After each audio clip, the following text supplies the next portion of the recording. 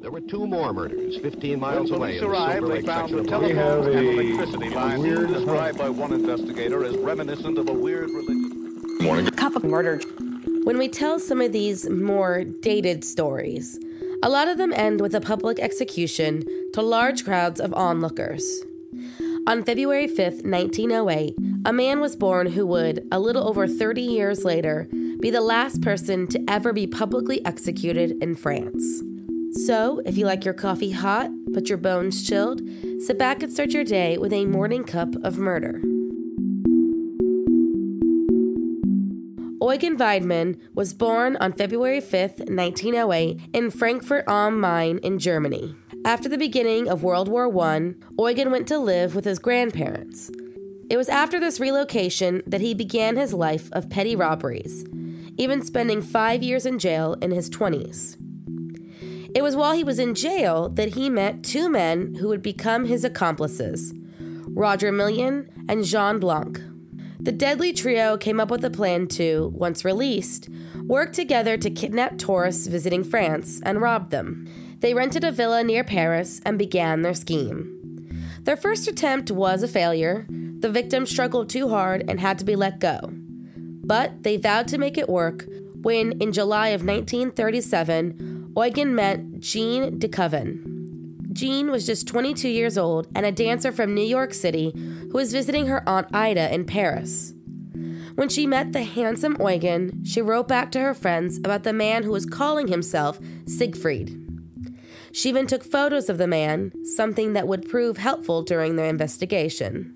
She was then strangled, robbed of 300 francs and $430 in traveler's checks, before being buried in her villa's garden. After Jean failed to come home that evening, her aunt went to the police, who simply laughed the woman off. They claimed the aunt was overreacting, and that Jean simply spent the night with her new lover. That was, until the killers sent a ransom letter to her aunt demanding $500 for the safe return of a girl that was already dead. Her brother even offered 10,000 francs reward for information on Jean. The trio simply moved on to their next victim, whom they found on September 1st of that same year when Eugen hired a chauffeur named Joseph Coffey. He requested the man drive him to the French Riviera into a forest outside Tours, where he was promptly shot in the nape of the neck, had his car and about 2,500 francs stolen. Just 2 days later, the men lured Janine Keller, a private nurse, into a cave in the forest of Fontainebleau with the promise of a job. She was shot, just like Joseph Coffey, in the nape of the neck and robbed of 14,000 francs and her diamond ring. On October 16th, Roger and Eugen arranged to meet with a theater producer, Roger Leblond, on the premise of investment. Instead, he was shot and robbed of 5,000 francs. Next came Fritz Fromer, an old acquaintance from jail, who was shot on November 22nd and buried in the basement of the home where Jean de Coven lie. Then, 5 days later, came Eugen's final victim. Real estate agent Raymond Lesobre was showing a home in St. Cloud when he was shot in the nape of the neck and left face down on the floor of the villa. His wallet was missing, and a business card belonging to Eyre Schott was found at the scene. This being the only viable lead, police questioned Eyre Schott, who had a sad story to tell. His nephew, Fritz Fromer, had recently gone missing. He was last seen in the company of a German man named Siegfried, who was renting a villa in St. Cloud.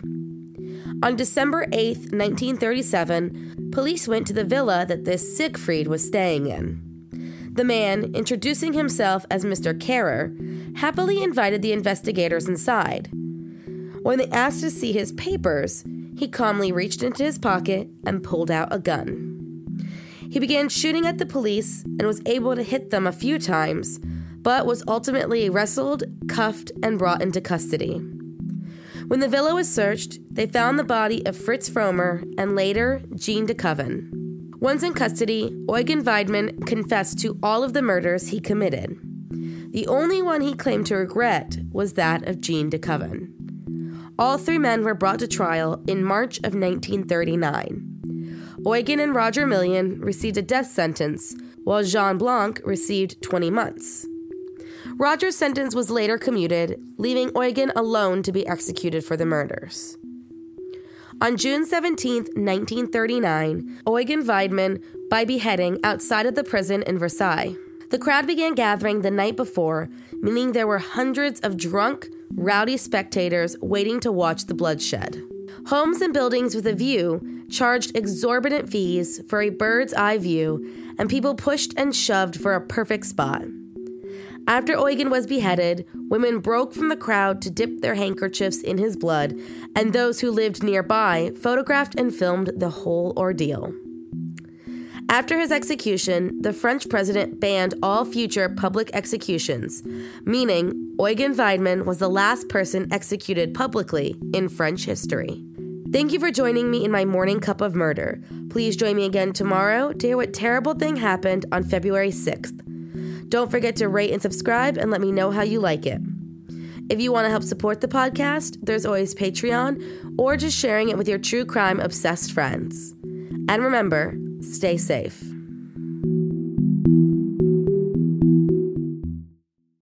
Thank you for listening to Morning Cup of Murder. This is a daily podcast that tells you what happened on this day in true crime history. In short, easy to listen to episodes that you can finish on your commute or while you enjoy your morning coffee. So make sure you check back every morning. My name is Karina. I am the creator and host. You can find Morning Cup of Murder on Twitter, Instagram, and Facebook. I have also set up a Patreon where you can donate a small monthly contribution to the podcast. All those links are in the episode description. Thank you again, and have a wonderful day. When you need mealtime inspiration, it's worth shopping Kroger, where you'll find over 30,000 mouth-watering choices that excite your inner foodie. And no matter what tasty choice you make, you'll enjoy our everyday low prices, plus extra ways to save, like digital coupons worth over $600 each week. You can also save up to $1 off per gallon at the pump with fuel points. More savings and more inspiring flavors make shopping Kroger worth it every time. Kroger, fresh for everyone. Fuel restrictions apply.